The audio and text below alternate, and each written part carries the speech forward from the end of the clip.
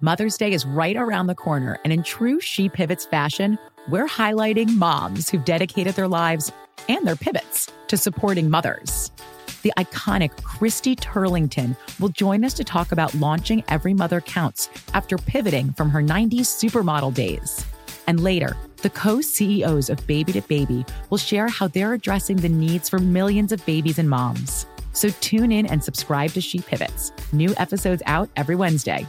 Listen to She Pivots on the iHeartRadio app, Apple Podcasts, or wherever you get your podcasts. Hi there, I'm Bob Pittman, Chairman and CEO of iHeartMedia. Welcome to Math and Magic, Stories from the Frontiers of Marketing. This week I'm talking to acclaimed musician and entrepreneur, Pitbull. I think that education is the real revolution, because as much as we speak about all the problems that there is in society and the world today, my mother's always told me, son, don't worry, the world's always been coming to an end. Don't let it scare you out of living.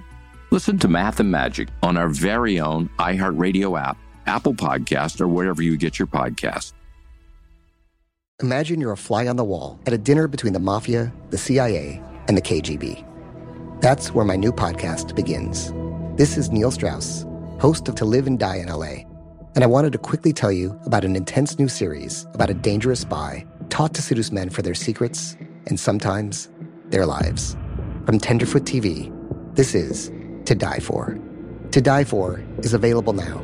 Listen for free on the iHeartRadio app, Apple Podcasts, or wherever you get your podcasts. On the Bechdel cast, the questions asked if movies have women in them. Are all their discussions just boyfriends and husbands, or do they have individualism? The patriarchy's effing vast. Start changing it with the Bechdel cast. Ooh, welcome to the Bechdel cast. My name is Jamie Loftus. My name is Caitlin Durante. Jamie, do you want to come down into my labyrinth with me? No, sounds scary.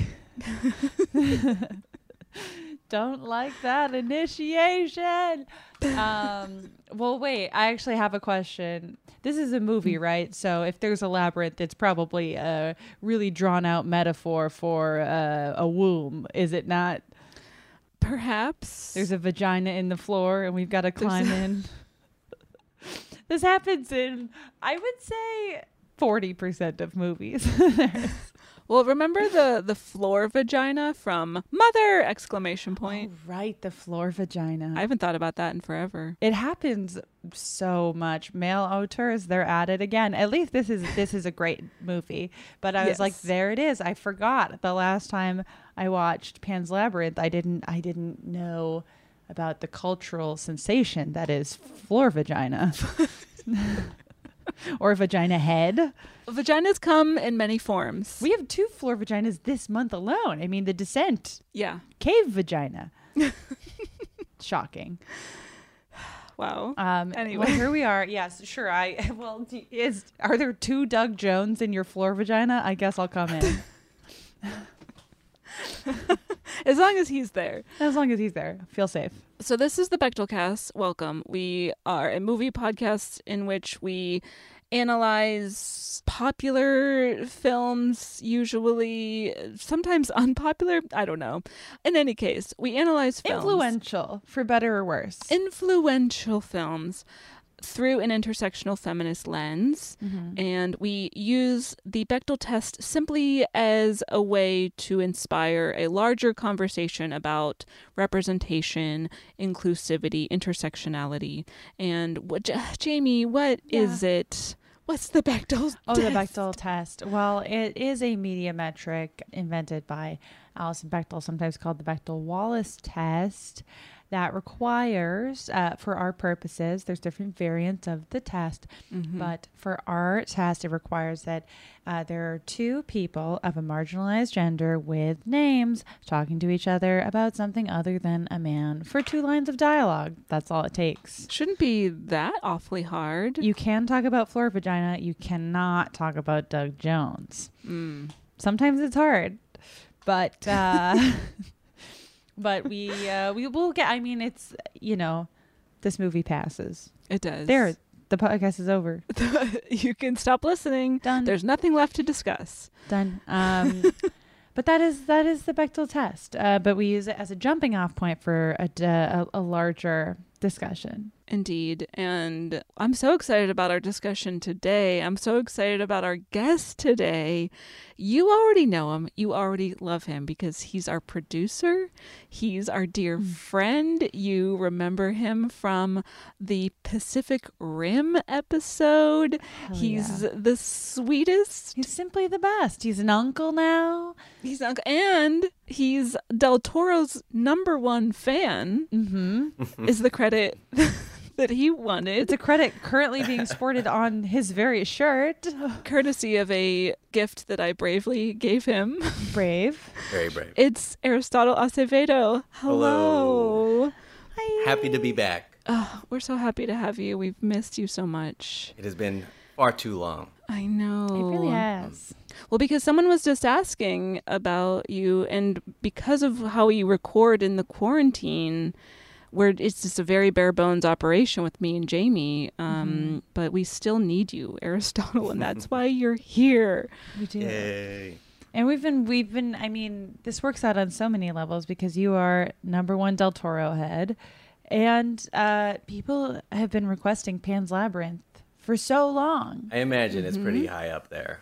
What's your history with this movie? And I guess with the Del Toro fandom at large. I remembered this the other day, and it may date me a bit, but I still remember seeing the poster for the first time right here at the Alhambra Renaissance when I was just a kid. And seeing it and thinking what the fuck? A movie called Pan's Labyrinth and you're not going to have Peter Pan in it? That's so dumb. I was so mad that they took Peter Pan's name. But, I was a foolish child that knew nothing. And then I don't remember the first time I saw it, but I remember really being blown away and immediately remembering that moment and thinking, wow, what a stupid thing I have said and done. Oh, that's the best. Jamie, what about you? What's your history with it? I remember seeing this movie for the first time after school at my aunt's house because she had movie channels. Ooh. And we did not have movie channels. This was at my now Trump supporting aunt's house. We've simply fallen out of touch. But there was a point in time where she had the channel Showtime and I wanted to watch a cool movie. So I watched it and I loved it. I definitely, I don't know, I was probably in middle school-ish if it was shortly after this movie came out. I didn't know who Del Toro was at this time, but it was my first Del Toro movie. And so I hold it very close to my heart and it holds up. It's so good. It does. Yeah. What about you, Caitlin? I was in college when it came out, and I think I saw it somewhere around that time, maybe a year or two after 2006 when it came out. Oh, it was 2006. Okay, yeah. Right? Yeah. Yeah. Yes. And I was like, oh my God, this movie is so good. And I wish I had spent my life watching it more frequently, because I think I've only seen it, I think I watch it once every 4 years or so. So I've seen it 3 or 4 times in the past. But every time I watched it, I'm like, oh my, this is incredible. I love this movie. The story is so well crafted. It's beautiful. The animatronics of it all. The Doug Jones of it all. This is the first time I've seen this movie since American fascism really ramped up. So yeah, same. Whole new vibe going on with this viewing. Oh, how nothing has changed. Yeah, truly. Well, this is basically 1944 Franco's Spain all over again. This was also, I think, just to expose some of the huge gaps in the American public education system / education system at large. I think that this movie was the first any in-depth look I had at Francoist Spain at all. I think I had it referenced in school, but it certainly was never something that I learned extensively about. Pan's Labyrinth was truly what I was like, oh, I should find out what is supposed to be happening in this movie, because it was very glossed over at school for me anyways. It didn't even get covered Same. in any history class I ever took or anything like that.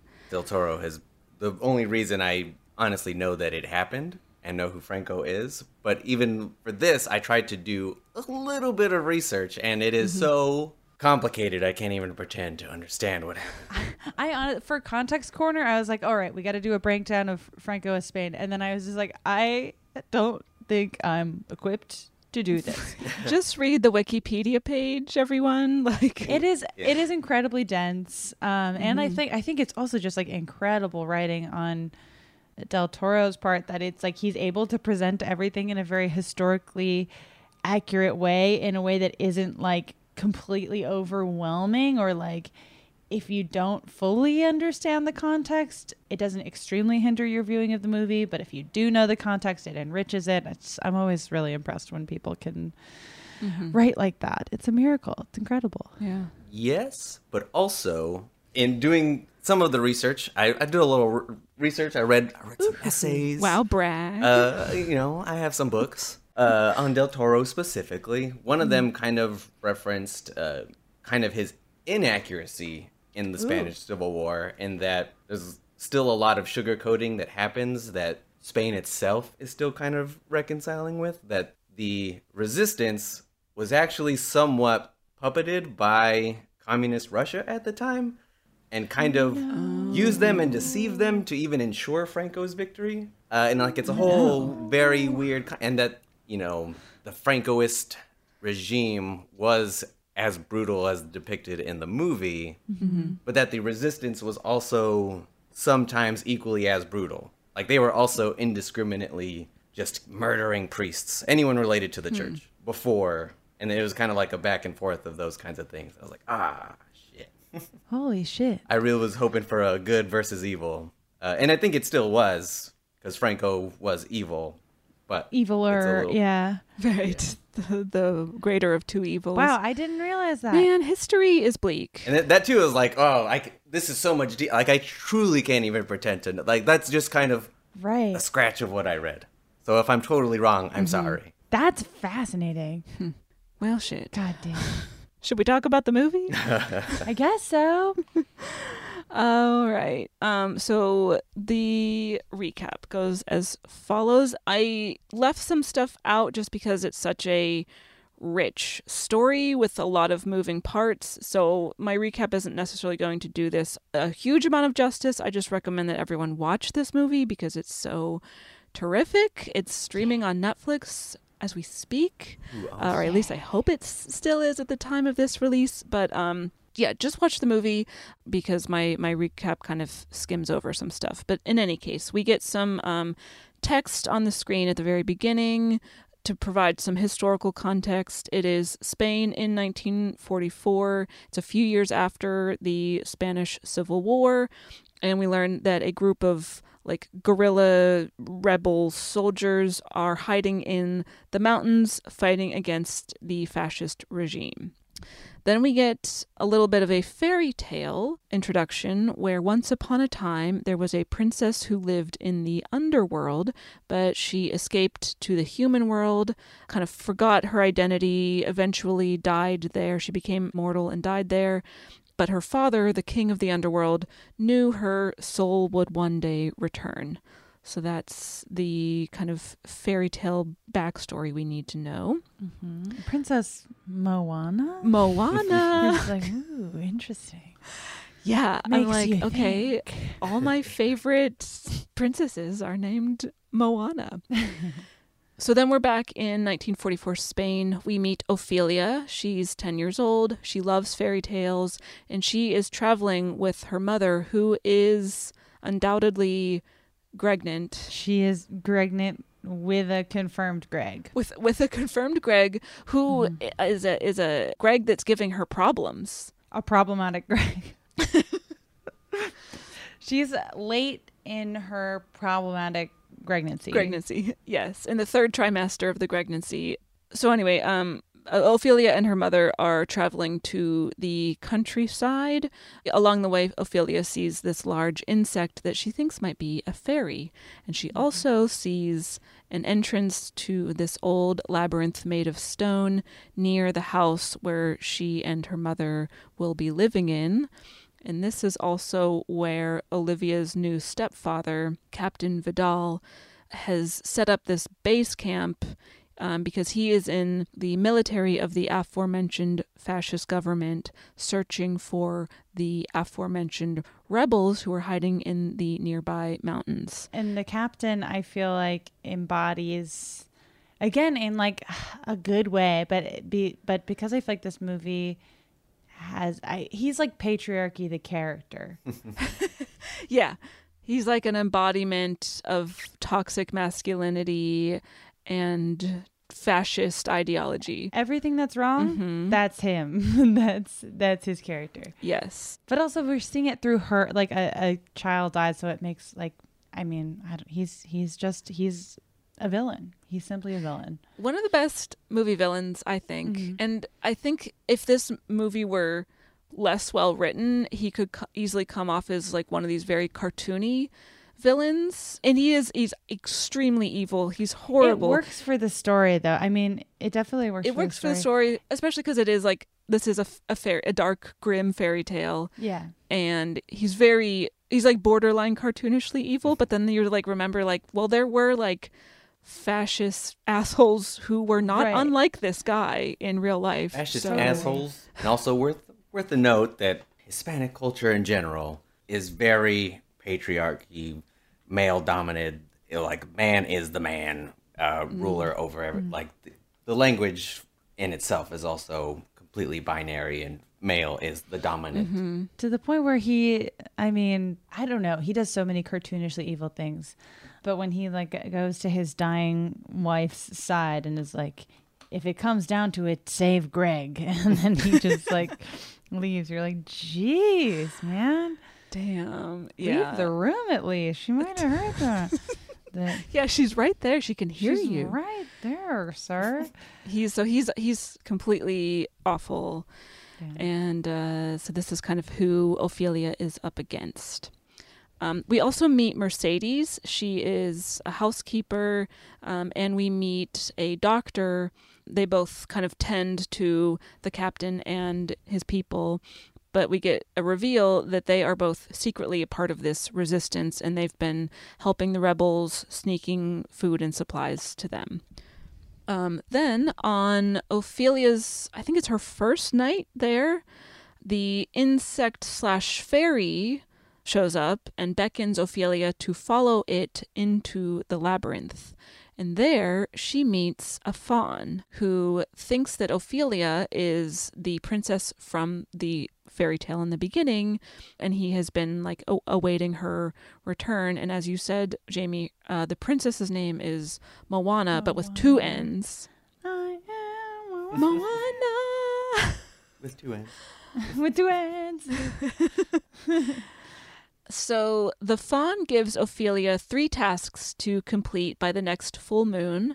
The first task is to feed these magic stones to a giant toad who lives in a nearby tree, who's been kind of like wreaking havoc on this tree. And she has to retrieve the key from inside the toad, which she successfully does. I love the toad scene. Oh, so scary. I never remember what happens to the toad. It basically just barfs up all of its guts, and then it's like deflates. Skin shell just sort of deflates like a balloon. Oh my. There's a lot of like really horror imagery, like graphic violence and just like really scary stuff. It usually happens pretty quick. Yeah. And you don't actually get a lot of views of the scene where he smashes a face in with the bottle, right? With a bottle. And you don't actually see his face. You kind of get a moment of it being smashed in, but it's not like other gory movies where it's like, we're going to give you the full look into his bleeding skull. Like kind of, it's a very quick thing most of the time. That's still the worst one for me. That one's really bad. Yeah. But I was reading that Del Toro based that off of something that actually happened. I think I could find that quote right now. I was just reading it. Yeah. Ugh, awful. Okay, so she's got the key from the toad. Meanwhile, Vidal is getting closer to the rebels in the mountains. One of them is Mercedes' brother. Also, Ophelia's mother is her difficult pregnancy is getting worse. She's having pain and bleeding. Then the faun shows up and he's like, Ophelia, you haven't done your next task yet. You have to go into this dangerous place, take the key with you. You'll see this feast laid out before you, but don't eat or drink anything. That's very important. So she goes into this place, and there's this scary creature, the Pale Man, also Doug Jones. She sneaks past it and uses the key to retrieve this dagger, but the feast is very tempting, and she is a child with not much willpower, so she eats a couple grapes, and it awakens the Pale Man, who has eyeballs in his hands. It's very scary, and it kills two of the faun's little, fairy friends. But Ophelia manages to escape, and the faun shows up again, and he's like, you ate the things that I told you not to eat. You're not worthy. You're never allowed to come back into the labyrinth again. You can't be the princess. And then, right after this, Ophelia's mother dies during childbirth. The baby survives. The Greg does survive. His name is Greg. Canonically, I believe he's credited as Greg. Yeah. Baby Greg. So... meanwhile, Vidal is figuring out that the doctor and Mercedes have been helping the rebellion. So Mercedes makes a run for it and takes Ophelia with her, but Vidal catches them trying to leave, and then he's about to interrogate Mercedes, but she fights back, stabs him a couple times, and then runs away. The greatest scene. Oh, it's so cathartic. It's fun. But then Vidal's army surrounds her as she's running away. But the guerrillas are hiding nearby, and they sniper shoot the bad guys. Meanwhile, the faun comes back to Ophelia, and he's like, okay, you know what? I decided to give you one more chance. For your last task, you have to come to the labyrinth and bring your baby brother Greg. And you have to do everything I say without question. So Ophelia snatches the baby from Vidal's office, but she gives Vidal this strong sedative, and he's trying to chase after her through the labyrinth. And then Ophelia comes upon the opening of the underworld, and the faun is like, okay, you have to sacrifice your baby brother because we need the blood of an innocent to open the portal to the underworld. And she's like, fuck no, dude, this is a baby, I'm not gonna hurt it. Just then, Vidal shows up, takes the baby, and shoots Ophelia. And then the tears just start bursting from your head. And then... that's how that works, yeah. And then when Vidal emerges from the labyrinth, the rebels have him surrounded and they kill him. In another very cathartic scene. And then we cut back to Ophelia, who is dying, and her spilt blood and her refusal to hurt her brother and sacrifice herself instead opens the portal to the underworld, where she is revived and she reunites with her true mother and father, the king and queen of the underworld. And then kind of the last little bit of the movie is she leaves kind of hints of herself on Earth, like a little flower. And that's... So you're saying that she dies and doesn't fall asleep, right? Because I was just worried that you were going to be bringing that energy onto the cast. You know what? I gave this a lot of thought. She definitely doesn't fall. I mean, she's only with dead people. But I mean, you could say the same thing for, well, what happens in Titanic? You know what, Jamie? I think, well, here's the thing. James Cameron, if you read his script, he leaves it intentionally ambiguous in the Titanic screenplay, whereas Guillermo del Toro has stated pretty definitively that the fairy tale aspect of this movie is real, and that she does, in fact, die at the end and go into the underworld, and that's all real. Counterpoint, James Cameron and Guillermo del Toro are friends. So it's conceivable that del Toro saw the end of Titanic and was like, oh my God, I love this beautiful climactic ending scene in certainly heaven.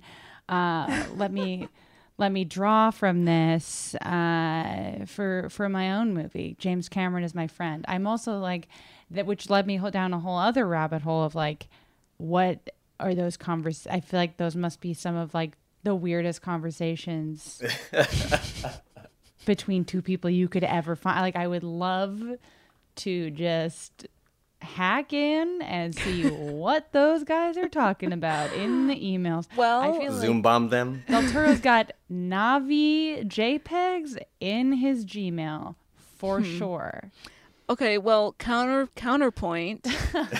Yeah. Del Toro saw the end of Titanic. He read the screenplay and he's just like, I don't like how ambiguous this is. I think that James Cameron really left it open to interpretation, so much so that some really brilliant people out there easily interpret the end of Titanic as a dream.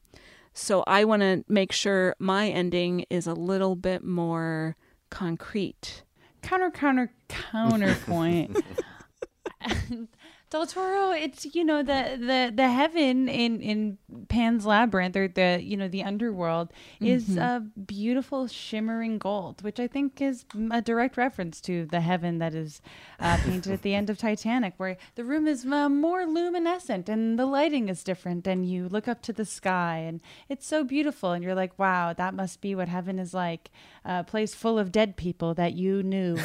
But isn't that also what dreams are like? Every time I Not dream, always. it's full of all the dead people I know. My dreams are not like that. I'll tell you. Oh, that's okay. That's a great counterpoint, is that dreams are usually terrifying. I had a dream last night that Adam Sandler kept mailing bras that weren't my size to my house. Weird. That's not heaven at all. That's hell. But was there gold in the background? Golden light? There was no gold.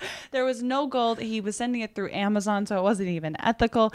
He was sending me the wrong size bra to my house over and over and over and over and over. And I don't want to know what that dream means, but I did have it.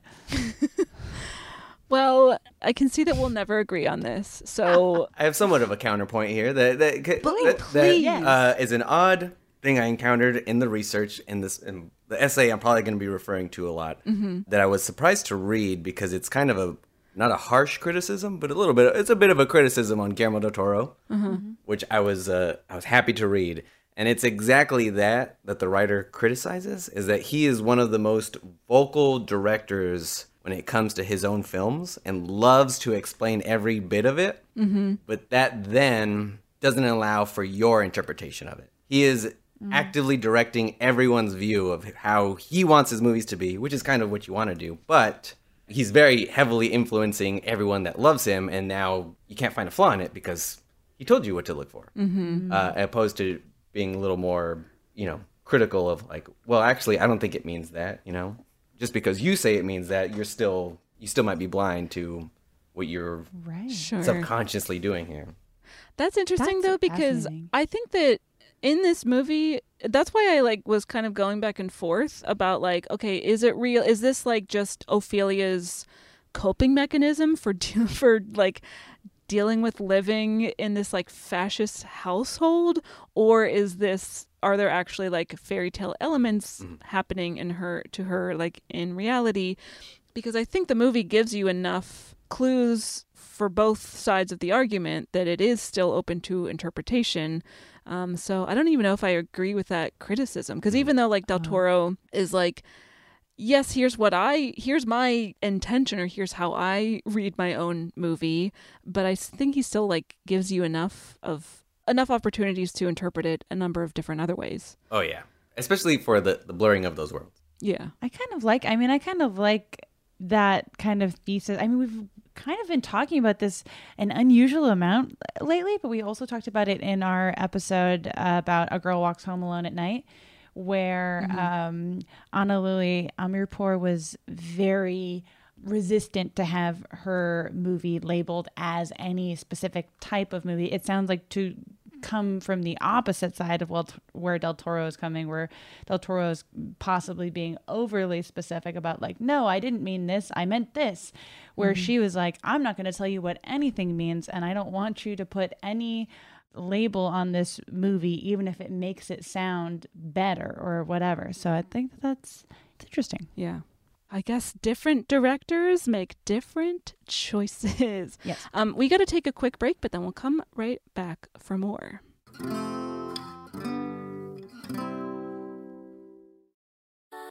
Something that makes me crazy is when people say, well, I had this career before, but it was a waste. And that's where the perspective shift comes, that it's not a waste, that everything you've done has built you to where you are now. This is She Pivots, the podcast where we explore the inspiring pivots women have made and dig deeper into the personal reasons behind them. Join me, Emily Tish Sussman, every Wednesday on She Pivots as I sit down with inspiring women like Misty Copeland, Brooke Shields, Vanessa Hudgens, and so many more. We dive into how these women made their pivot and their mindset shifts that happened as a result. It's a podcast about women, their stories, and how their pivot became their success. Listen to She Pivots on the iHeartRadio app, Apple Podcasts, or wherever you get your podcasts. The Therapy for Black Girls podcast is an NAACP and Webby Award-winning podcast dedicated to all things mental health, personal development, and all of the small decisions we can make to become the best possible versions of ourselves. Here, we have the conversations that help Black women decipher how their past inform who they are today and use that information to decide who they want to be moving forward. We chat about things like how to establish routines that center self-care, what burnout looks and feels like, and defining what aspects of our lives are making us happy and what parts are holding us back. I'm your host, Dr. Joy Harden Bradford, a licensed psychologist in Atlanta, Georgia, and I can't wait for you to join the conversation every Wednesday. Listen to the Therapy for Black Girls podcast on the iHeartRadio app, Apple Podcasts, or wherever you get your podcasts. Take good care, and we'll see you there. Hey, my name's Jay Shetty, and I'm the host of On Purpose. I just had a great conversation with Michael B. Jordan, and you can listen to it right now. Michael is known for his performances in both film and television. His breakout role was in Fruitvale Station, playing Oscar Grant, which earned him widespread praise and numerous award nominations. His portrayal of Killmonger in Marvel's Black Panther, one of my favorites, further solidified his status as one of Hollywood's leading actors, earning him widespread acclaim for his complex and compelling performance. In our conversation, Michael really opens up. You're going to love listening to it, and I can't wait for you to check it out. The closest to getting what you want is always the hardest. It's always the feeling when you're getting ready to, people give up right before they get what they've always wanted to get. People quit. Listen to On Purpose with Jay Shetty on the iHeartRadio app, Apple Podcast, or wherever you get your podcasts. All right, we have emerged back out of the labyrinth and out of the womb. We walked up that long staircase. Yeah. Oh, I wish I lived down there. Anyway. The set design is so, it's so beautiful. Yeah. Where should we start? A few things that I never really noticed or kind of was really impressed by watching this movie with our lens in mind. Something that jumped out to me, I'll just jump in here, women and blood. Which I never really picked up on because there are blood of all genders spilled in this movie. All people have blood. Everyone has blood, and that's just a fact. Unless, of course, I did just watch every Twilight movie, so not always. Some people drink it. Anyways, but just the relationship between women and blood I thought was really interesting, and I'm pretty sure I like where most of it goes, where, I think it's very rare that you see a difficult pregnancy. Pardon my French. Yeah, what did you say? A difficult pregnancy on screen, which is weird because they're incredibly common, and kind of the complications that come with pregnancy, even a metaphor pregnancy like this very clearly is, I thought was cool, and that you see kind of the gorier I thought it was kind of cool to see that. I also felt like there were connections between, and again, sometimes I'm like, okay, a man writing the story of three women, of course, there's just going to be a little bit too much vaginal fixation. And I don't think that this movie is really an exception to that, but it's such a good movie that I'm like, oh, well, but like, even at the end, I felt like Del Toro, and please jump in if you're like, you're reading into this. It's not a vagina thing. But even at the end where it's like Ophelia's blood that activates the floor vagina and stuff like that, where it felt, and I was able to find a few readings of this that also reference this. So I'm like, okay, I don't feel completely off base, but just kind of the symbolism of blood in a woman's life, where Ophelia never reaches menstruating age, but her, blood at the end kind of activates this big change in the mythos of this world. Or like there's pregnancy blood we see, there's injury blood we see, there's just I don't know, women in blood. It had me thinking. I see your point. That didn't even occur to me, and that almost feels like the type of like deep read, like over analytical kind of thing. Whenever I don't know, there are different movies where there will be like a mountain and people will be like, that's a phallus, that's a penis, that's a Are you suggesting this is not a floor vagina though? I don't know. I mean, the floor vagina, I didn't think about. I didn't consider that because I just saw it for a Labyrinth. But I do think that is a valid point to make, is the floor vagina. But he also has very explicitly said that the tree is their ovaries, or a uterus, I should say. It did, that tree did look like a uterus. I'm gonna defend my floor vagina and like whatever women's blood thing. I don't even think this is like a misstep for this movie, but it was just something that stood out to me in this. And even like many of the hallways we see her walking through, there's a fallopian vibe going on to them. Yeah, I mean, and it makes sense where there's, I mean, so much of the movie hinges on this pregnancy that is difficult and full of trials. And so that is true. Yeah. Yeah. And I guess the tunnel that she goes into to find the frog, that could be seen as vaginal. The opening to the uterus. Yeah. So much of it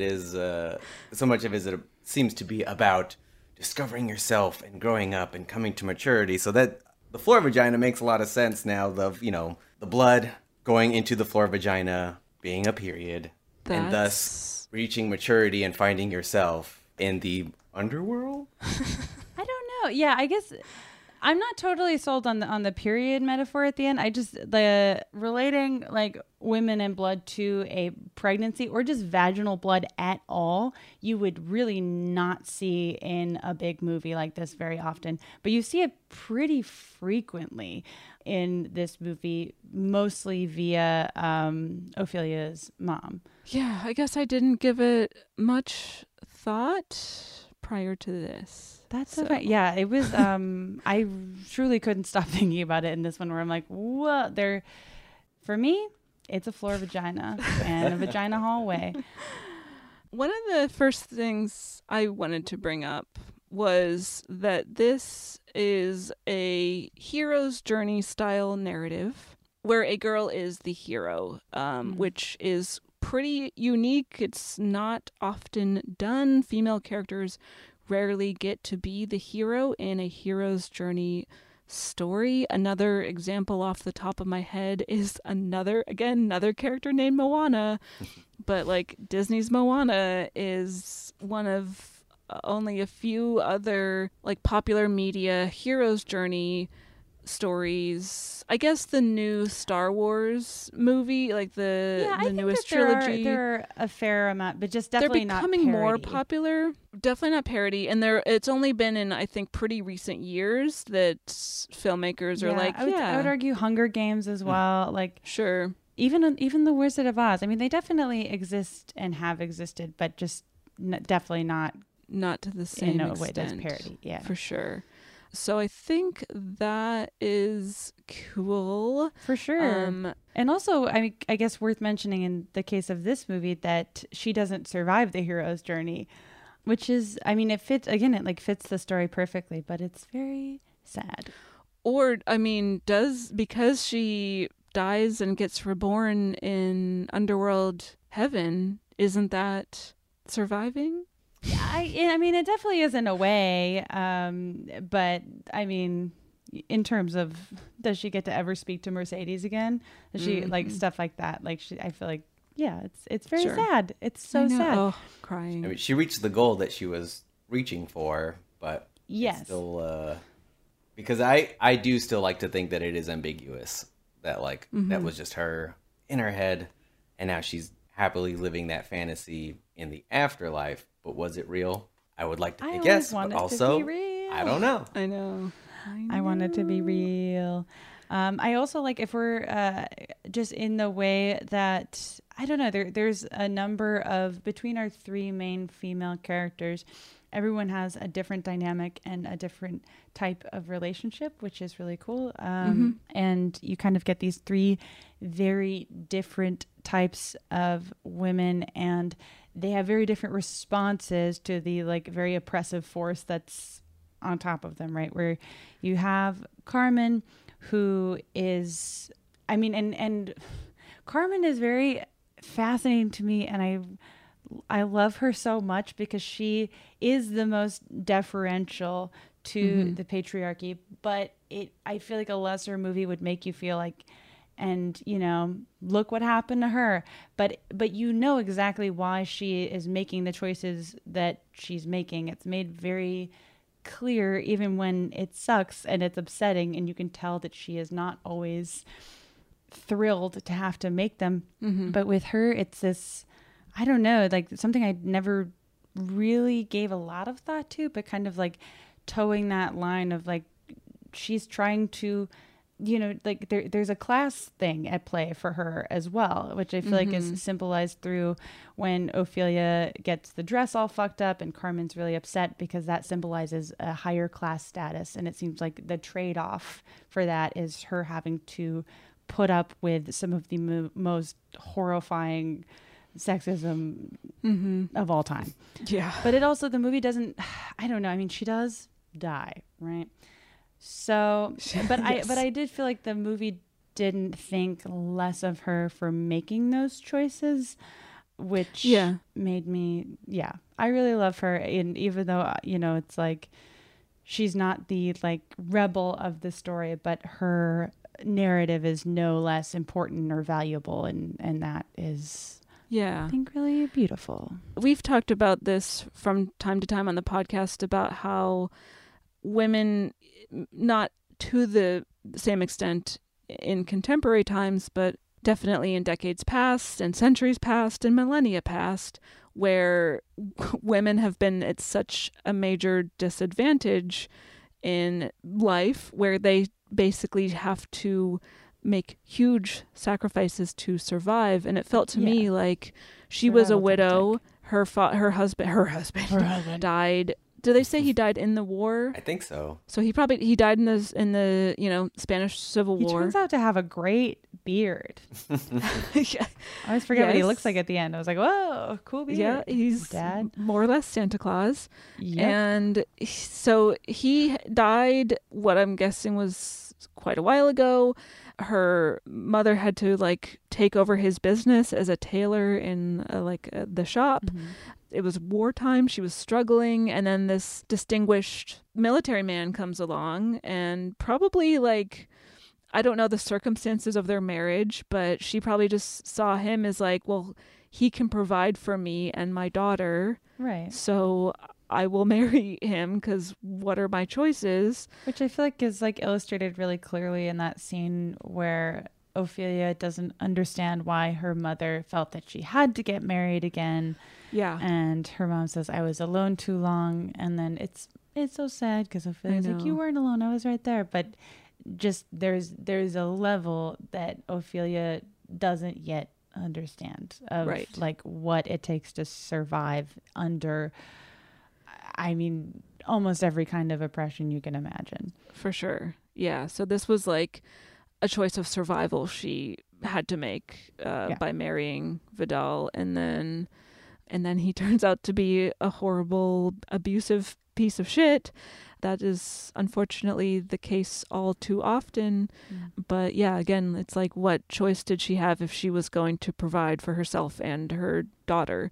So I thought that was an interesting exploration. I wonder if that could have been dived into just a little bit more. I don't know if there was necessarily space or need for it, but she was the female character to me that felt, if anyone could have gotten a little bit more development, it could have been Ophelia's mom. But I think it was still interesting the way that her kind of circumstances were presented to us. I think she also she's kind of used as the perfect example of how just all women at that time were just like, you're just shoved down to nothing. Like, you're just constantly got in shit after shit after shit. And there's no easy way out. Yeah. And so she kind of, I think, unfortunately, has to die to prove that point. Being like, nope, you're just not going to get anything, and then we're just going to kill you. And that's that.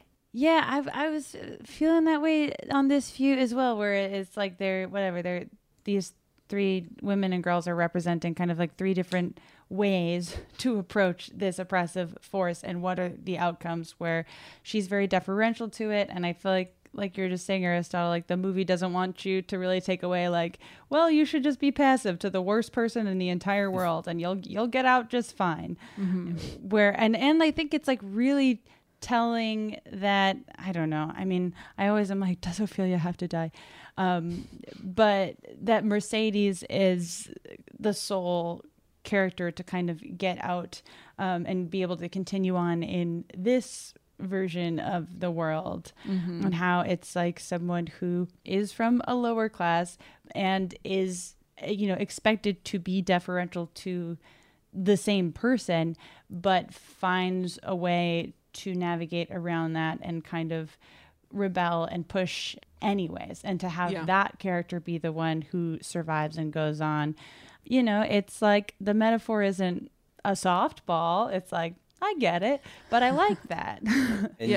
Yet there's still, again, I'm going to keep referencing the same. There's a book that I have. It's a great book. Yeah. What is it? I love it. It's called The Devil's Backbone and Pan's Labyrinth, Studies in the Horror Film. And they're about these two specific films. The Quest for Meaning in Pan's Labyrinth by Romana Cortese, I don't know, is the one that's a little bit more critical. And she does also point out that even this happy, sad ending is still a huge sugarcoating of the situation, because Franco continued to rule for years after. To like 1975? Right? Yeah, so there isn't, even in that little bit of hope, that like there is no happy ending for them. It's fucked. And that gets mentioned too, where I think it's Mercedes talking to her brother, or different rebels are talking to each other, and they'll say like, even if we can like kill Vidal, they're just gonna send another one, and if we kill him, they're gonna send another one. So it's just like Dr. Ferreri. In reality, like Mercedes survives to the end of this movie, but who knows what happens? There's no guarantee that in like a year she might not have been killed by the fascist regime. Yes. Yeah. So. Yeah, I was kind of like, I like that they at least reference that, but like I also see her criticism that kind of is like, in any time like one character represents, I think that's the downside of having like Mr. Patriarchy as your villain, of like, well, once you've killed Mr. Fascism, Mr. Fascism - patriarchy, joy can spread across the land again, when of course it's not, like, never one person. And yet he's still we were saying earlier, he's like a perfect villain, because he's so brutal and evil, and there's no way to sympathize with him really, but you also understand why. I mean, you don't understand, like, not, sympathetically, but he is just a disgusting product of the time with major daddy issues. Oh my gosh, I can't wait to talk about his daddy issues. The daddy issues in this movie are running rampant. There's an exchange I really like between Vidal and the doctor character, who the doctor is tending to one of the rebels that the fasci guys have captured. They're torturing him to get him to talk. And the doctor comes in to tend to him after he's been tortured, and the rebel guy is like, please kill me. And so the doctor complies as like, yes, this is like, we have to make sure they don't get any more information out of you. And then Vidal comes in and he's like, you disobeyed me. Why did you do that? Why didn't you just obey me? And the doctor is like, well, to obey someone without question is something that only someone like you can do and not me, which is like what fascism is, just like obeying without question. And then that ties back in the end in a really cool thematic way where the fawn is like, okay, Ophelia, I need you to just bring your brother. Don't ask questions. And then when he's like, we need to like spill his blood for this whole thing to work. Yeah. You can't like, don't question it. And she's just like, no, like I'm not some like patsy. I'm not some, or that's not the right word, but I'm not some just like follower who's not. I wish she had said that though. Like a newsie. I'm not a fucking sheep. Not a fucking patsy. And that's rewarded because she's like, well, then she sacrifices herself and I don't know. The moral of the story is just don't follow orders without questioning them, because then you become a fascist. The end. Yeah, I think it's like Ophelia, I don't know, Aristotle, I'm really, because you are so much more entrenched in the discourse around this movie than we are. Ophelia, it makes me sad that Ophelia dies, but it does, I mean, if we're going with the read where she dies, I think that makes like a kind of interesting, complex point where like you have one character who defers to the oppressive force and it kills them. You have one character who pushes against the oppressive force and survives for now. And then you have Ophelia who pushes against the oppressive force and loses. And just, I don't know, seeing all those different like, it doesn't necessarily mean that there's one way to go against an oppressive force that's going to be a win. It just means that, you have to do... It shows the weight of the oppression of like, this is such a massive front of evil that it's just hard to get around. But a weird thing is the fawn gaslit Ophelia, right? Oh, for sure. Because that's what that's the weird thing that I still kind of have some trouble understanding why, I suppose. Like, was the eating of the grapes, saying you'll never see me again, but then coming back for a second chance part of the test? Or is that just like, is all of this one long gaslight?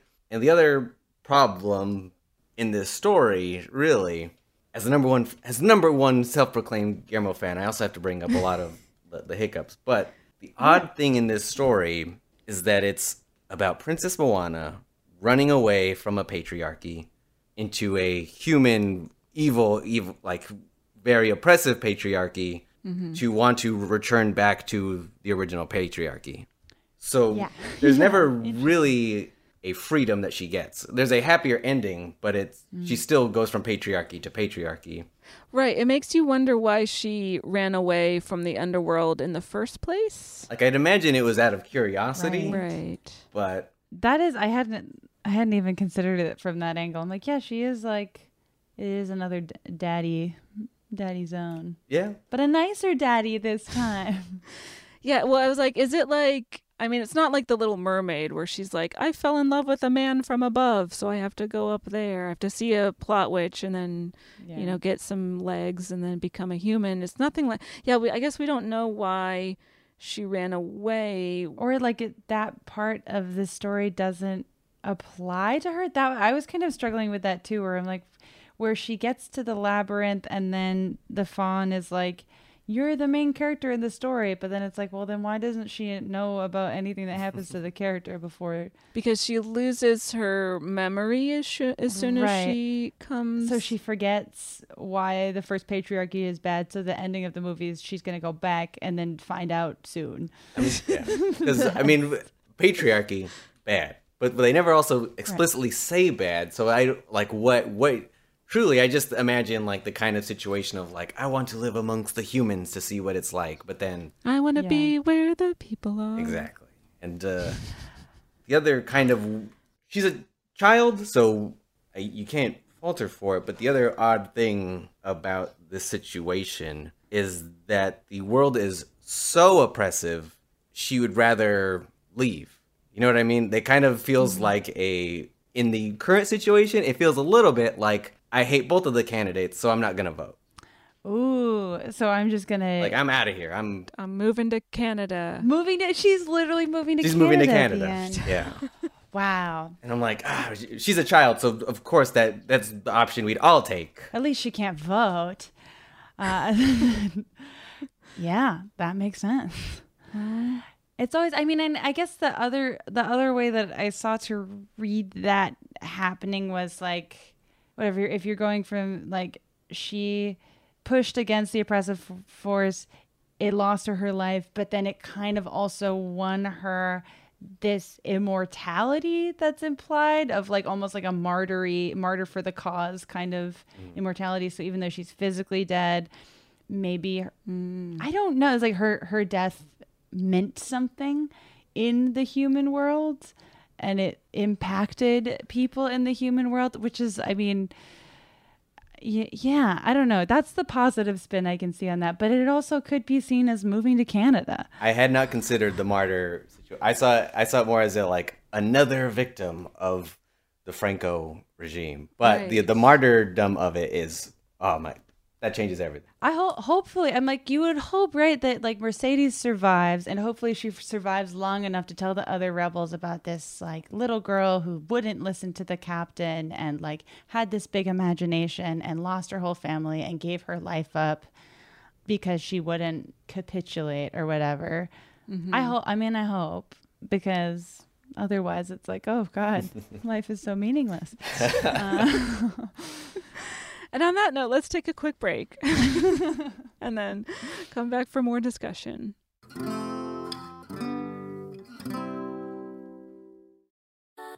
Something that makes me crazy is when people say, well, I had this career before, but it was a waste. And that's where the perspective shift comes, that it's not a waste, that everything you've done has built you to where you are now. This is She Pivots, the podcast where we explore the inspiring pivots women have made and dig deeper into the personal reasons behind them. Join me, Emily Tish Sussman, every Wednesday on She Pivots as I sit down with inspiring women like Misty Copeland, Brooke Shields, Vanessa Hudgens, and so many more. We dive into how these women made their pivot and their mindset shifts that happened as a result. It's a podcast about women, their stories, and how their pivot became their success. Listen to She Pivots on the iHeartRadio app, Apple Podcasts, or wherever you get your podcasts. Hey, my name's Jay Shetty, and I'm the host of On Purpose. I just had a great conversation with Michael B. Jordan, and you can listen to it right now. Michael is known for his performances in both film and television. His breakout role was in Fruitvale Station, playing Oscar Grant, which earned him widespread praise and numerous award nominations. His portrayal of Killmonger in Marvel's Black Panther, one of my favorites, further solidified his status as one of Hollywood's leading actors, earning him widespread acclaim for his complex and compelling performance. In our conversation, Michael really opens up. You're going to love listening to it, and I can't wait for you to check it out. The closest to getting what you want is always the hardest. It's always the feeling when you're getting ready to, people give up right before they get what they've always wanted to get. People quit. Listen to On Purpose with Jay Shetty on the iHeartRadio app, Apple Podcast, or wherever you get your podcasts. The Therapy for Black Girls podcast is an NAACP and Webby Award-winning podcast dedicated to all things mental health, personal development, and all of the small decisions we can make to become the best possible versions of ourselves. Here, we have the conversations that help Black women decipher how their past inform who they are today and use that information to decide who they want to be moving forward. We chat about things like how to establish routines that center self-care, what burnout looks and feels like, and defining what aspects of our lives are making us happy and what parts are holding us back. I'm your host, Dr. Joy Harden Bradford, a licensed psychologist in Atlanta, Georgia, and I can't wait for you to join the conversation every Wednesday. Listen to the Therapy for Black Girls podcast on the iHeartRadio app, Apple Podcasts, or wherever you get your podcasts. Take good care, and we'll see you there.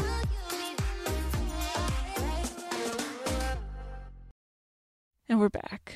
Just really quick stuff. I mean, this was kind of like, I guess, the 101 of why Ophelia is such a cool character. But just so it's all said. Yeah, put it out there. She's a little rebellious kid. She doesn't wear fancy dresses that look like exactly like the Alice in Wonderland dress because I'm sure a reason when you tell her to. I like that she has this really rebellious spirit, but it doesn't mean that she's a bad kid. I feel like a lot of times you see that in movies where it's like, you just need to learn to be good, where she knows that her mom is wrong. She doesn't understand why her mom is making the decision, or wrong by her view, right? Yeah. She doesn't understand why her mom is making the decisions that she's making, but it doesn't destroy their relationship. It definitely affects it, but they still have this like strong love and respect for each other that doesn't come apart, even though they are being true to what they think is right in very different ways, which is something you don't usually get in a story like this, where it's like, I mean, I guess I'm just in this headspace because we are talking about The Little Mermaid a lot, but like Ariel disobeys her dad and he's like, see ya, you suck, you're bad. And I feel like that happens in stories with young rebellious protagonists and a lot. Their parents are like, no, I don't see it your way. I was never a child. I'm going to destroy your room full of... You're a little weird. Your labyrinth. Yeah. But in this, I like that there are so many shades of gray to the mother-daughter relationship, even though you don't see them together that much. But even that moment where, I don't know, my favorite moment they have together on this watch is like when she's in the bathtub and she's just disobeyed for the 5 millionth time. And her mom comes in and is like, well, we're very disappointed in you. We're really frustrated. And the captain is more disappointed than me. See ya. And I was like, okay, that's like a really lovely. Oh, and then Ophelia like gives this little smirk like, haha, Yeah, I'm glad I disappointed him because I hate him. She knew. And also that's like indicating to her that her mom is not actually that disappointed in her and is just like, which is lovely. I like that. Yeah. I also like the relationship dynamics between the three of them, the three main female protagonists being the mom, Mercedes, and Ophelia. Because you have the mom who's like struggling and trying to do the best for her daughter. But then Ophelia also goes to Mercedes, I have to say it like that, with, for I guess the things that she can't talk about with their mother. Yeah. And I appreciate that being there in the movie because I feel like that doesn't come up often with a child talking to an adult about kind of grown-up things, I guess, or things like, this is how I feel, because they have to talk. They're the only two that can talk to each other really about like, I'm in this secret rebellion, and it's like, well, I met a fawn, though at a lot of points too, Mercedes listens, but is also kind of like, magic isn't real, right? Yeah, but I think that's also just coming from being hardened from living in a fascist regime, perhaps. What I like that Mercedes does that Ophelia's mom doesn't is that, yeah, it is definitely clear from the beginning that Mercedes is like, okay, this is like a kid thing and it's an imagination thing, but she doesn't try to really take that from Ophelia because it seems like, I mean, Mercedes especially is so entrenched in like some really difficult shit, and it seems like she sees this kid and she's like, oh my gosh, this kid has such a wild imagination and has so much going on in their inner life that at least doesn't, it's a projection of living in a fascist regime, but it's at least fun and it's hers. And so she doesn't try to be like, this is fake. I think she's just like, okay, don't take things too far. I don't know. Yeah. Right. And then she also says like, she feels like a cool aunt for Ophelia to talk to. Especially because she says like, no, I don't believe in those things now, but I did when I was your age. I did when I was a kid. So it's like she's letting Ophelia having it and like not telling her not to believe in those things.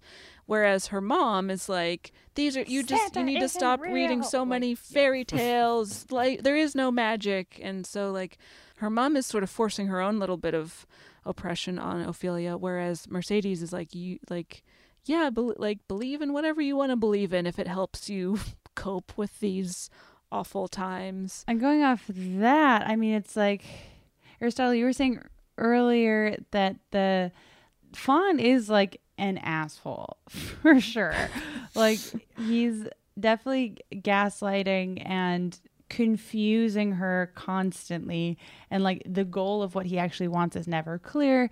And if that is kind of like her projection of the world she's around, where like it's this inner labyrinth that she has to navigate that's full of male figures that she's kind of afraid of, that are giving her, that's like, I don't know, just like providing endless confusion and a lack of clarity. I'm like, oh, maybe that is what it is. I am always, I guess, just using this lens going in, I guess I never really thought very hard about how, like, the mythical creatures she encounters, the fairies are coded female, or they use she pronoun, but you don't really know. Yeah. You don't, I mean, other than they're protectors, but like, you don't really know much about them. But like the two characters you get to know in the Labyrinth are two kind of deceptive. And then in the second villain, the Pale Man's case is like terrifying. Uh-huh. A little more on the nose too, but that also I think blends nicely in with, it's like these are things that she's projecting. The Pale Man is Vidal. Mm-hmm, mm-hmm. Because I hadn't realized how close those scenes were, but the big dinner scene is almost right before the Pale Man scene, and they're exactly mirrored. Right. So the Pale Man's cave is a little more Catholic churchy. Yeah. Which Guillermo has said it's supposed to represent the Catholic Church. Yes. Yeah, that scene is a criticism of that institution. Right. I don't know if I even made that connection. Every time I watch this movie, I'm just like so dazzled by like the visuals, and I'm always like, oh, right, there's also like symbolism and stuff that I keep forgetting to pay attention to. I watched it twice for this, and both times by the end I was like, fuck, I wasn't even like thinking of like research. I was just watching the shit. Right. I know. I watched it once for fun because I knew I wasn't going to be able to focus because it's so good and I haven't seen it in years, and then the second time for analysis, and I still didn't pick up everything. It's just so rich. But yeah, it's like I mean, has Del Toro said explicitly that the creatures she comes across in the Labyrinth are just are her interpretation of what's going on in front of her? I don't think he said that, though. I do like that, but he did say that like the Pale Man is a like reflection of Vidal in a like as above, so below type of. Mm-hmm. Got it. Can we talk about Mercedes? Yeah. So one of the bigger cathartic moments or storylines for me was with her, where basically what happens is that Vidal underestimates her because she is a woman, because there's that scene where he's about to interrogate and torture her after he's figured out that she's working with the rebellion, and he sends like his like second in command guy away, and the guy's like, are you sure, like, don't you want me to be here? And he's like, for God's sake, she's just a woman, you know, like what could possibly happen? She's not going to do anything to me. Right. And that's like what kills him. Exactly. Yes. And he's like, you found my weakness. It's pride. Ha ha ha. And then 2 seconds later, she stabs him in the back. She jokers him. I forgot that she jokers him. I was like, oh no, don't joker him. It also looks like she stabs him in the heart. And I'm like, how did he not die from that wound? I don't know. He's a super villain. I know. There's certain moments where I'm like, he gets injured so many times. He's like Rasputin grade, like number of attempts made on his life before he finally dies. Yeah. But so, yeah, she's basically just like, it's because I'm a woman that you never suspected me. Like, this is how I got away with it. I was invisible to you. And then she cuts up his face, tells him, you won't be the first pig I gutted. And we're just like, woo, go. Yeah. I didn't remember that part of the movie. I guess I had just kind of forgotten that since the last time I watched it. And maybe it's a little just like, I don't know, just like kind of surface level, like, woo, feminism, go. But it worked on me. I was like, hell yeah, Mercedes. Oh, it seems like, the best. Yeah. But then it's the thing that's sad about it is that she does. I mean, I'm glad that of any character in the whole movie, she like her getting the killing blow on him. And that second scene where he's like, trying to do the honorable soldier thing and be like, tell my Greg like what time it was when I died. And she's like, Greg won't even know your name was Greg. And then she kills him. And like, that is like, so what made me sad on the second watch for this recording was she says explicitly, like, motherfucker, don't touch the girl. But then he does. He kills her. Yeah. Ugh. But then he's killed for that. But it's like, he still kills her. I know. He didn't. I just am like, why didn't that fascist learn something? Because they don't have the capacity to learn in many cases. And I like that they give, that Del Toro gives Mercedes an inner life as well. Because I feel like sometimes with like rebel characters, all you know about them is like they are fighting for the right thing. And you don't.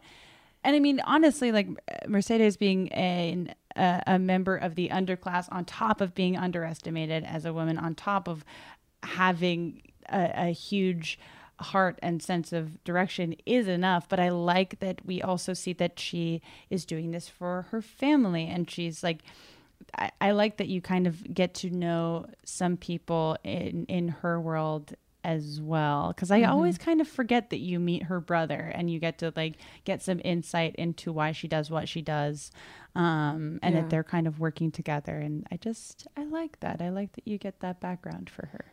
I think in watching it, that scene is awesome, but in also true horror fashion, I find myself asking, why didn't you kill him then? Like, you had your chance. You could have killed the villain right then and there. Why did you like, do especially in reference to gutting a pig, which you get more grotesque with it. You would slice the throat open, thus killing the pig, killing the man.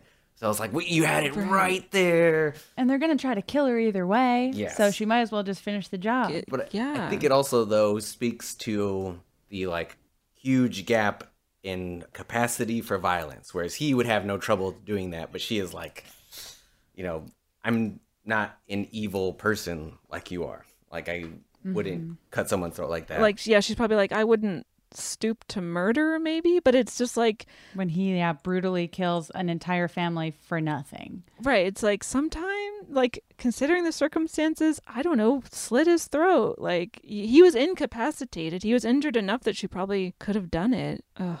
Yeah. And then you get into the whole like spiral of, then that changes the movie. Then you got to write it differently. So like, how would Ophelia have survived, or how would this change? And I just want to see, what does that look like? We need some alternate endings. Speaking of spiral, the Moana spiral from Disney's Moana is also on the fawn's head. There's like all this spiral imagery across both movies. There's a conspiracy here. I was like, Kate was about to be like, and that is the work of the Illuminati. And for the next 45 minutes, I would like to take you. Starting with Jay-Z and Beyonce at the top, let's work our way down the Illuminati pyramid. So they're obviously in control of the Yeah, a lot of, I mean, there's honestly, this movie is so dense that there were some images and references where I'm like, I know that this probably means something, but there's only so much time. This was the first viewing of this movie that I saw the captain's constant razor blading of his face to have some significance of like he has this obsession with control and order, but also and you know, is down to use violence to achieve kind of arbitrary order of his choosing. So I was like, okay, I get it that time, Del Toro. I see you. I used to just think this guy grows a beard really fast, but I was wrong. And I was just like, what could that mean? He beards fast. I love the moment where like he holds the blade to the mirror and cuts his own throat because like yeah. I feel like that's the moment where you've already seen him do all these obscene acts of violence. Yeah. But that's when you're like, oh, he loves this. Like this is what he wants. He's just so obsessed with death and dying and like wanting to go out in a blaze of glory. And it's there and it's subtle, but I do want to know more about the daddy issues. Yeah, okay, so let's talk about this. So this sort of, I found this really interesting because, I mean, Jamie, we've also talked a lot about how like so many movies just kind of boil down to like a father-son relationship, or that's always some undertone or overtone in a lot of movies. So here I appreciate that we get an exploration of how that kind of obsessiveness with like my father and my son can be really toxic, and that it can stem from a really kind of morbid place that has nothing to do with familial love, and it has everything to do with just like societal roles and expectations and all this. Yeah. So Vidal is obsessed with his father, we come to learn, which we learn because he keeps his broken watch with him. And then we find out the backstory of this watch, where his father died heroically in battle.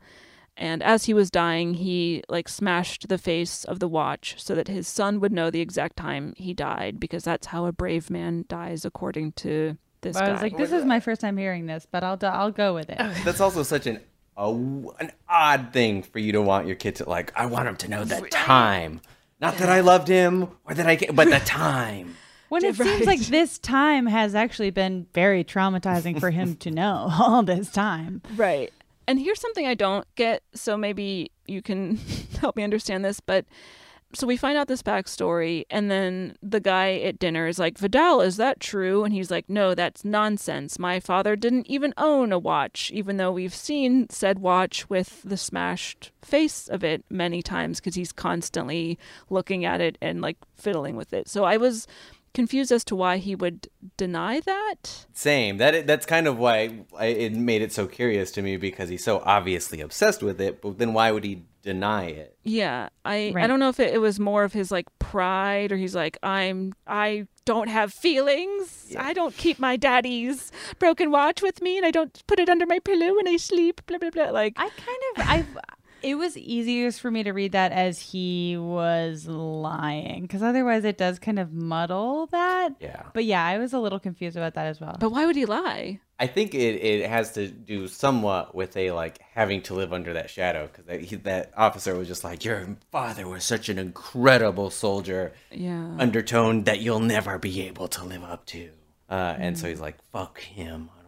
He didn't have a watch. Fuck him. But yeah. One of the other like visual things that Guillermo has noted that I don't think I ever would have understood otherwise was that Vidal, the entire movie, lives alone in what I think is the mill, or whatever that giant room is. Mm-hmm. But that giant mill symbolizes a giant broken clock, because the background is all cogs and machines that are not moving.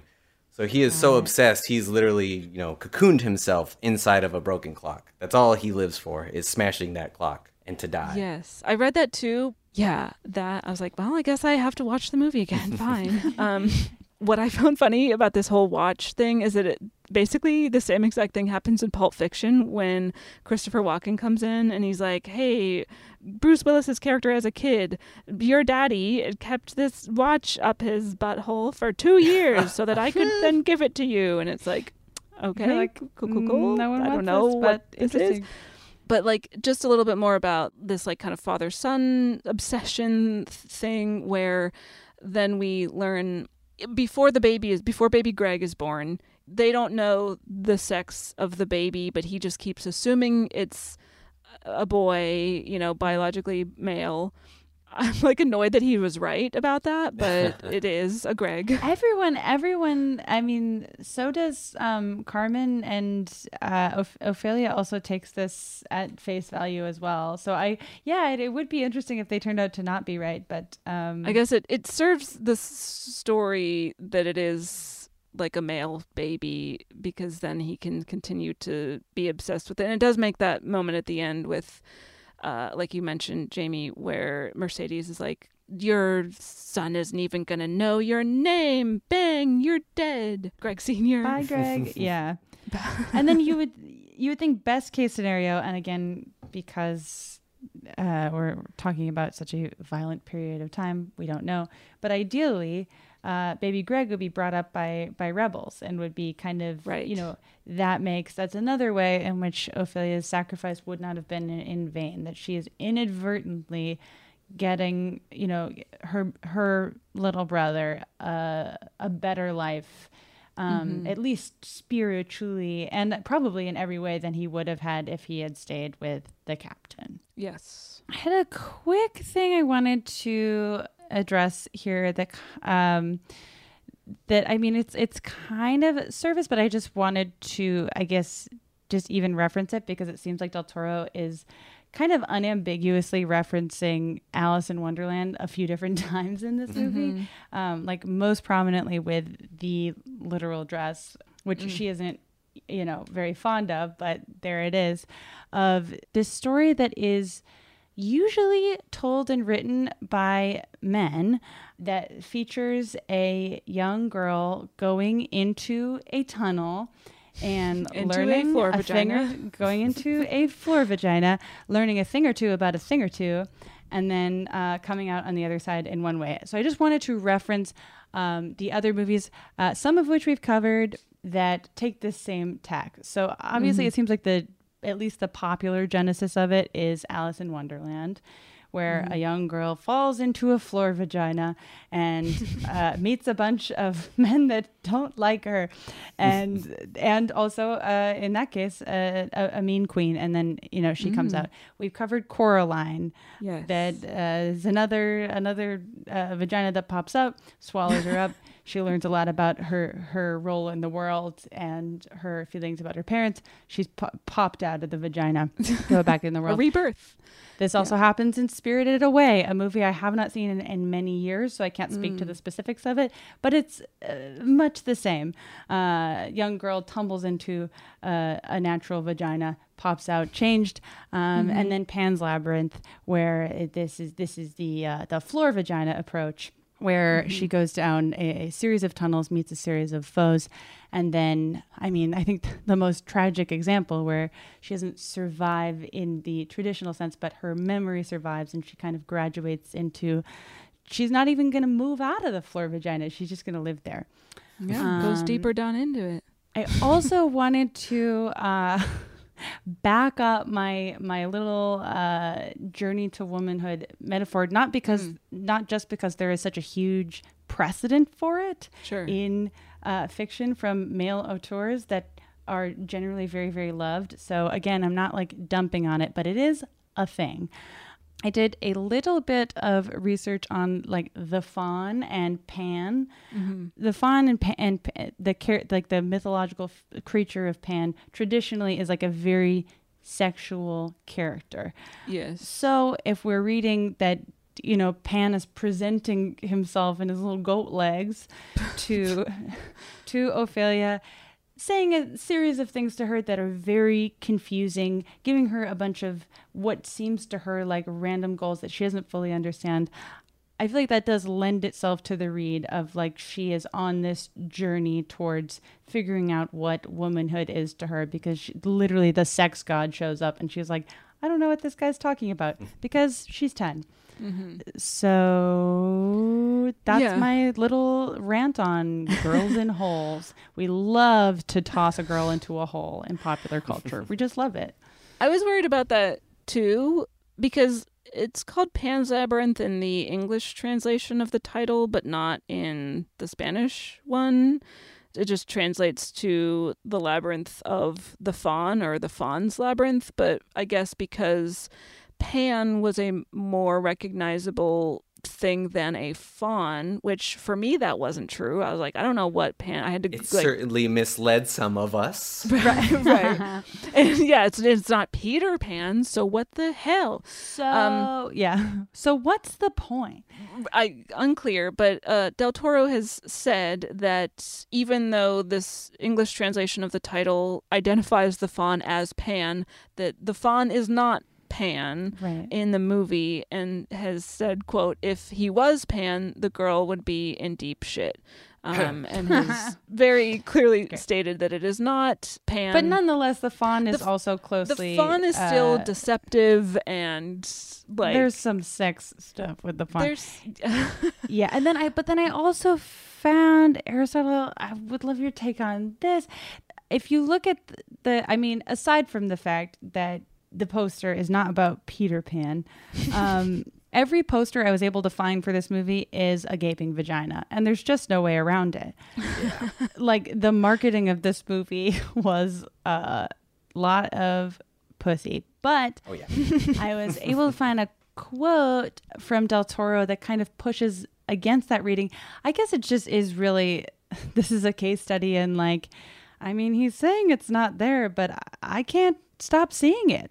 Where he was asked in an interview with Filter Mag, the question was, so often in fairy tale analysis, there's a tendency to read any story of a young girl as a psychosexual parable, but this film specifically doesn't go that way. Thoughts?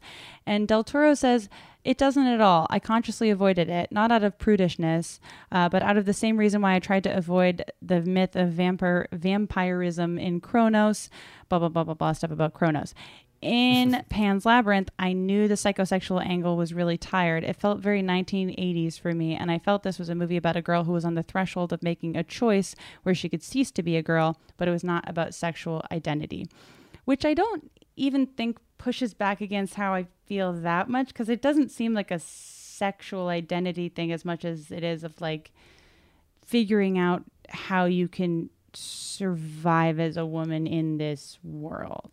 I don't know. Yeah, because there's nothing inherently sexual in any of this. It's all very much about it. But that's also wild of him to say, because everything's a uterus in this movie. Like I have confusing. Brag. I have the Criterion Blu-ray. Wow, that is literally a vagina, Aristotle. Yes. I did not even see that until you brought it up. I recognize the it's a beautiful artwork by Becky Cloonan. I wanted the poster so bad. Of course, it sold out in seconds. But it's similar as the regular poster, where it's kind of the tree, but it's also kind of the fawn's head.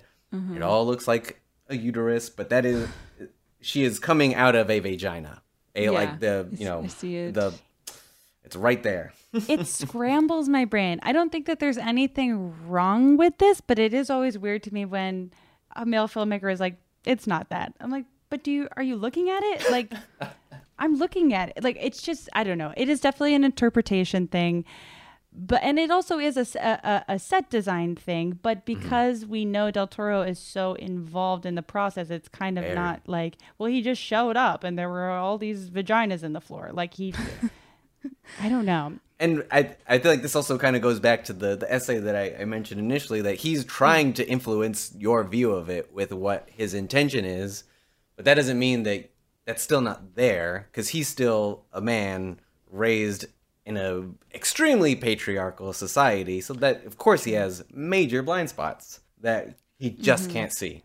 I think, and we all kind of have that. Yeah. We all have major blind spots you just cannot see because you don't know that they're there. that's why I really appreciated this critical essay of him, because, you know, Yeah. it does kind of make me appreciate him more while also recognizing, you know, not perfect. I love the hell out of this movie. There is a vagina on every poster. And both of those things can be true. Well, I'm also disturbed at this trend of it being, I mean, the suggestion that can there be a psychosexual interpretation of this movie about a 10-year-old girl? Like, why is that even entering the conversation for, like, the film critics and like the filmmakers who are like, yeah, let me put all this vagina imagery into a movie about a 10-year-old? Like, I hate it. I agree, but I also feel like it's a valid question to ask because it does happen. It is right. It's not so much the questioning of it, but it's more like, why is this imagery that we would see in a movie about a 10-year-old girl who is like about to start to come of age kind of thing, you know, like it feels weird. It's uncomfortable. It sucks that it even has to enter the conversation. Yes, sure. That's what I mean. I feel like I would appreciate it more if he was more direct and was like, yes, it's about becoming a woman. She's never sexualized. We don't, you know, sex is never brought up, but people grow up. It has to happen. Right. Yeah. And I think I would appreciate that way more than like, no, that's not it. It seems like a little, this answer, I had to read it like a few different times because I was like, I feel like that is almost that conversation is telling because it's conflating coming of age with sex, which is, you know, a part of coming of age is navigating your feelings around sex, but it's not the only thing that happens when you come of age. So much happens. Right. The idea that like you're reducing coming of age to like when losing your you get your period or like having sex for the first time. That's also like obviously a very like cis normative thing where it's like, well, totally. you're a woman as soon as you get your period, and it's like no. I went back to school the next day and I didn't know what cunnilingus was for 5 years still, so I would say that so little of my life had changed other than I feel like we've talked about this. I just was like, I think I shit myself, and my mom's like, you didn't. And I was like, all right, moving on. Yeah, I guess, I mean, if there is going to be so much vagina and uterus imagery, and like I would rather there be injury, vaginal blood, like for a movie that doesn't really deal in sex very much. I feel like it's disingenuous to imply, like, I mean, on his end of like, it doesn't have a lot to do with sex, but it does have a lot to do with like women's bodies or like cis women in a way that isn't exploitative, but it is very present. I don't know. It's confusing to talk about. Right.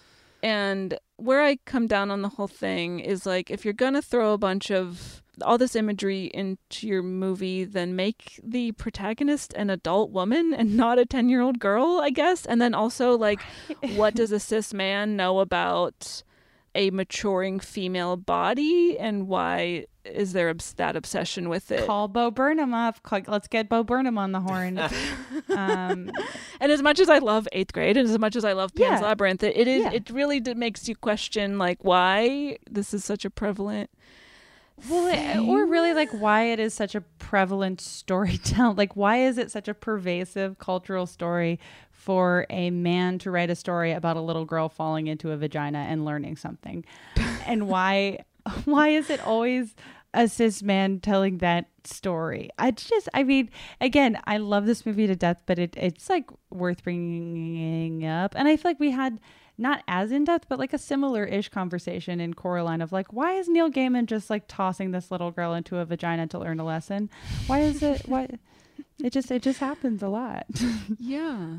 So the moral of the story is I would appreciate more coming of age stories for little girls and more hero's journey narratives about girls and women that are actually written and made by women. But that said, this movie fucking rocks. It does. And I wouldn't change a thing. And it's complicated, okay? This movie is the greatest. And it's also weird, but that's the beauty. There it is. Yeah. He's king of the weirdos. Truly, yeah. Man. I also realized like halfway through that we acknowledged the shirt that I'm wearing, but didn't specifically say that it's a shirt that you got me that says directed by Guillermo del Toro. Yes. Yes. Send us a picture of yourself wearing it, if you would, Aristotle, and then we'll post it on our Instagram. Will do. Do you have a favorite Del Toro movie at present / has it ever changed? I do, and it was going to be something, I don't know if we're wrapping now, because I was going to recommend Pan's Labyrinth, objectively good film, Oscar-winning, beautiful, gorgeous movie. The Devil's Backbone is his other, I believe he has 3 movies in Spanish, objectively his best movies. The other ones are great and fun, but those are like truly the best, most meaningful, I guess except for Kronos. Kronos is good, but it's a little more cool than meaningful. But Devil's Backbone, my favorite movie. I have a tattoo right here on my arm of, once again, it's gone. But the Criterion Collection cover. And that's kind of the other side of little boys in a boys' home during the Spanish War. Pan's is post, this is during. And I read that Del Toro says that Pan's Labyrinth is the sort of like spiritual or thematic sequel to The Devil's Backbone, even though they're not necessarily like narratively sequels, they're like kind of spiritually companion films. Yeah, in the sense that they both take place during the Spanish War, but there's also, I like to think that he has created a universe that he hasn't touched since, of, you know, a very dark, sad, grim world with a lighter side of the things that we consider dark. Like, you know, the beautiful note always of Pan's Labyrinth is like, there's all these scary things happening in the fantasy world, but none of them are as dark or as horrifying as what's happening in our world that actually happened. Like, none of it is as evil as that. And it's kind of the same thing with Devil's Backbone, where it's a ghost story, but the ghost isn't the problem. It's the men in the movie. Yeah.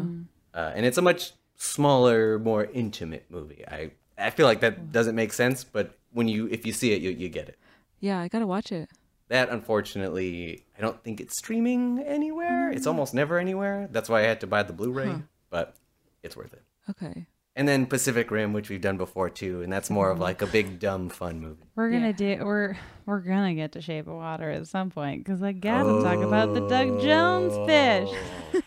We didn't even talk about Doug Jones. We didn't. Yeah.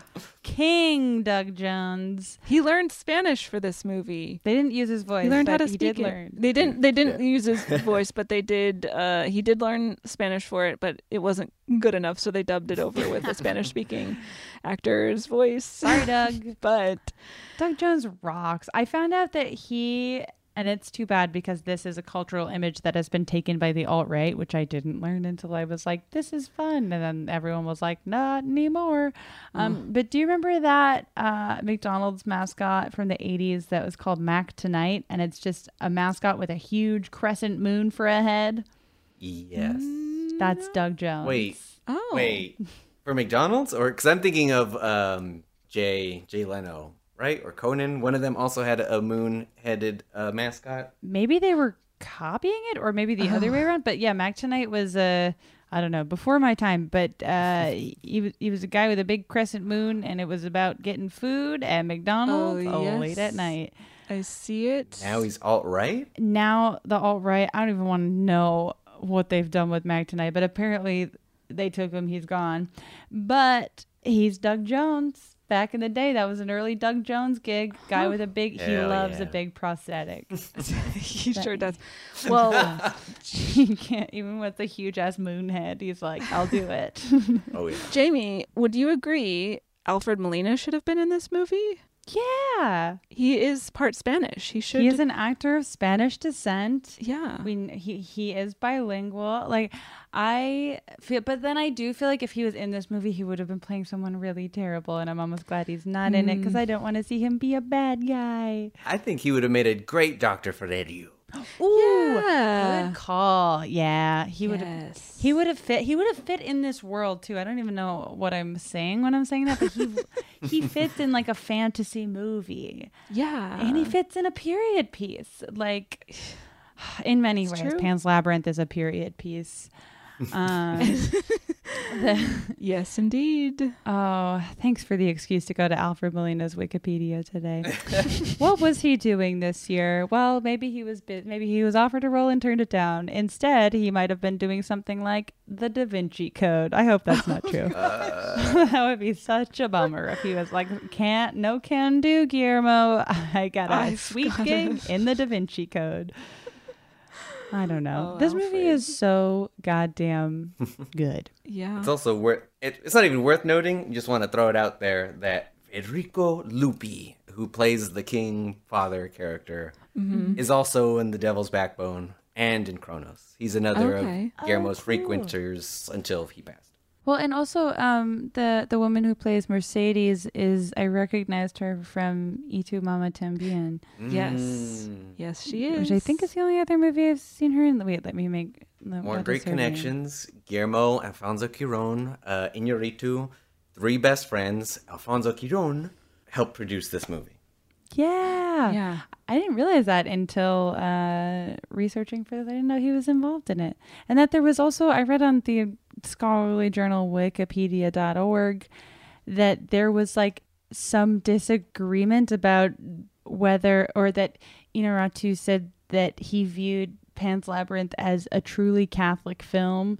And then Del Toro was like, no, which it seems like is kind of his thing. He's like, that read is a no for me. Which is so hard to I don't understand how he can say that when he's so obsessed with Catholic imagery. Like, that's just so his jam. And he was raised Catholic, and he kind of hates it, I guess, but you can't ignore that it's there. Well, that's what I kind of, sometimes and also I have, I'm like, I guess if I were making something on such a large scale, I bet I would have some control issues with it as well. Of like, no, that wasn't what I was saying. I was saying this. But even so, it's like when you're able to make something on such a big scale, it's like, it's cool that people can see different stuff in it and like see parts of them. I don't know. And also just like it's to be definitively like it's not about Catholic. Like, I guess that almost like implies that you have more control over what you're putting out subconsciously than you actually do. I don't know. Wow, art is complicated. What is art? Does anyone have any final thoughts about the film? He needs to make more Spanish-speaking movies. Yeah. He hasn't done so in a long time. Yeah, what was the last one? It was Pans, and then he went to do more Hellboys. And then Pacific Rim, Shape of Water, Crimson Peak. Oh, I always forget that was him. And then didn't he burn a couple years doing almost doing Hobbit and then not doing Hobbit? Yes. Yeah. Well, this movie does pass the Bechdel test between Ophelia and her mother, Carmen, between Ophelia and Mercedes. As far as our nipple scale, 0 to 5 nipples based on an examination through an intersectional feminist lens. This one is tricky for me. Hard. Because on one hand, you have this, again, a hero's journey narrative that is led by a woman, 3 women, really. I mean, especially, and then 2 women or 2 female characters emerge as the most heroic characters of the film between Ophelia and Mercedes. And then I like that it's a fairy tale narrative that is about a female character, but it is not like a princess having to get rescued and falling in love with a prince, because I think Disney and other entities have kind of conditioned us to think, oh, fairy tale, that's probably about a princess falling in love with a prince. So, but I still like that you have all that, you have an evil stepfather this time, right? Inversions, all that good shit. A lot of the components are there, a lot of the conventions are there, but it subverts a lot of that stuff, by being critical of fascism and So, it's just the characters, between, again, Ophelia and Mercedes especially, it's 2 female characters with a ton of agency who are driving the narrative. But then you have the whole...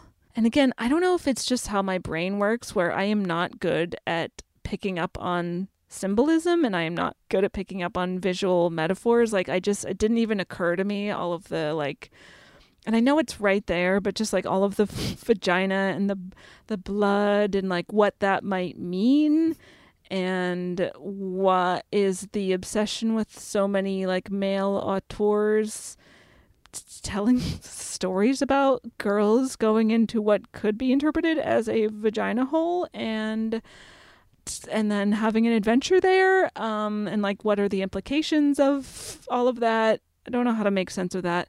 I'm like reminded of my days in film school, brag, where I would take like film studies class that had these like interpretations that I'm just like, what are you talking about? That's not there. I don't see that at all. And then I'm like, well, maybe it is there. I don't know. Again, I just don't know how to read things that are not extremely explicit, I guess. So Why are you roasting yourself right now? I don't know. I was like, I'm going to let her finish, but stop roasting yourself. Everything that it seems like I understood came from reading Guillermo's words. Yeah. And then also realizing he just has a certain language where some of those things are kind of repeated throughout all of his movies. Yeah. Yeah. Oh, yeah. I guess like knowing his entire catalog definitely helps. Sure. Yeah. Oh, yeah. He loves asymmetrical circle things. Yeah. The Moana spiral. It's there. Yeah. The Moana spiral. Which is also probably like symbolism that it refers to something that I don't know about. Yeah, that one I'm like, not smart enough, don't know. So with all of that in mind, I don't know what to rate this. I really love this movie on a like just purely like I love watching this movie. I'd give it 1,000,000 nipples on our nipple scale. I don't know. I guess it would be like a 3.75 or a 4. It still rates really highly based on the characters and what they do and the various kind of thematic things. I don't know. What is everyone else gonna do? I'm gonna Kaylin. I'm gonna do 3.75. I think it was between that. Yeah, because I mean, there is so much being done here in the fantasy genre that you don't get to see very much. You get to also like I feel like we hit on it here and there, but like the commentary being made on class here, even though I didn't realize when Aristotle you brought up, it's kind of at the expense of historical accuracy. But I really like the commentary being made on class here and the trauma that can come with trying to get out of the class that you were born in order to survive, and the sacrifices that come with that. Like I feel like Del Toro is really good at having those conversations a lot of the time and has a way of, I mean, just based on the stuff of his I've seen, he seems to be like a champion of the working person. I'm very critical of the upper class, which a lot of movies aren't, where it's like, this is a movie about a princess and it is about how the monarchy, who are these people that they're in charge of? We don't care. So in addition to 3 female protagonists that all are very different and have very different fates, it makes me sad that the female hero's journey results in most likely her death. Yeah. But it makes sense in the story, and I feel like that ties into other commentary that he's making. So it worked for me. It makes sense. Yeah, I do. The vagina metaphor, I mean, is, I think I got more, it doesn't really bother me. It bothered me more when I found out that he's like, no, it isn't. I'm like, come on. So maybe that was me just being a little like, but she's walking into a vagina, Guillermo, and that's okay. But just like, don't be like, it comes off a little fawn, like, no. Don't question it. Right. So that, I mean, it also is like kind of, and he's, interestingly, he like is very clearly inspired by another narrative that uses this exact convention of tossing a girl in a hole to learn a lesson. He is openly admitted to that, but maybe doesn't, I don't know. I thought that was interesting. I'm going to go 3.75 because that's just what I'm doing today. Yeah. I love this movie so much. It will always be my first Del Toro, my fave Del Toro, and Doug Jones forever. That is what I have to say. Yeah, 3.75. And I'll give 1 to each of the main 3 characters. And I'll give my last 0.75 to the fairy that gets her head bitten off. I was also thinking 3.5, but I do kind of want to give it 4. Do it. Because I think under a critical lens, there's lots of faults and lots of things that could be improved upon or made clearer. But I think overall, net good, it's a movie about 2 women, more than all 3, but 2 women being rebellious in the face of extreme oppression. And I think that is it, it's not a children's movie, but it can at least be hopeful and a good lesson taught. Yeah. So net good. For sure, net good. Yeah. I would say 4, though that also feels like a little bit much. Right. Okay. I think I'll settle on a 3.75 because I think there's still room to maybe give Mercedes a little bit more characterization. I think there's room to have given the mother a little bit more characterization and more fully explain kind of like why she made some of the choices she's made. And yeah, it just could have gone a little bit further, I think, with some of the characterization. So I'll land on a 3.75 and all my nipples. How many nipples does a Doug Jones fawn have? Oh, I was just thinking, I was like, he must have 4. Right? Oh, well, if a fawn is a part goat, right? Goats, Yeah. I believe. Do you know off the top of your head? I think they have like a 4 udder situation, much like a cow. So that's okay. my guess. I don't know. I really hate that this has become a part of my personality that I just know. Knowing how many nipples different creatures have. I want to really, and you know what? This ends today. Never talk to me about. Yeah, no more cat facts. I'm moving on to something else. What? I don't know, but anyway. Let's say toad facts. Toad facts. I give my nipples to the toad. Oh, yes. Feminist icon, queer icon. The toad. The toad. Watching the toad deflate never doesn't make me laugh. When the toad is just like, I'm a balloon. Goodbye. Bye. I love it.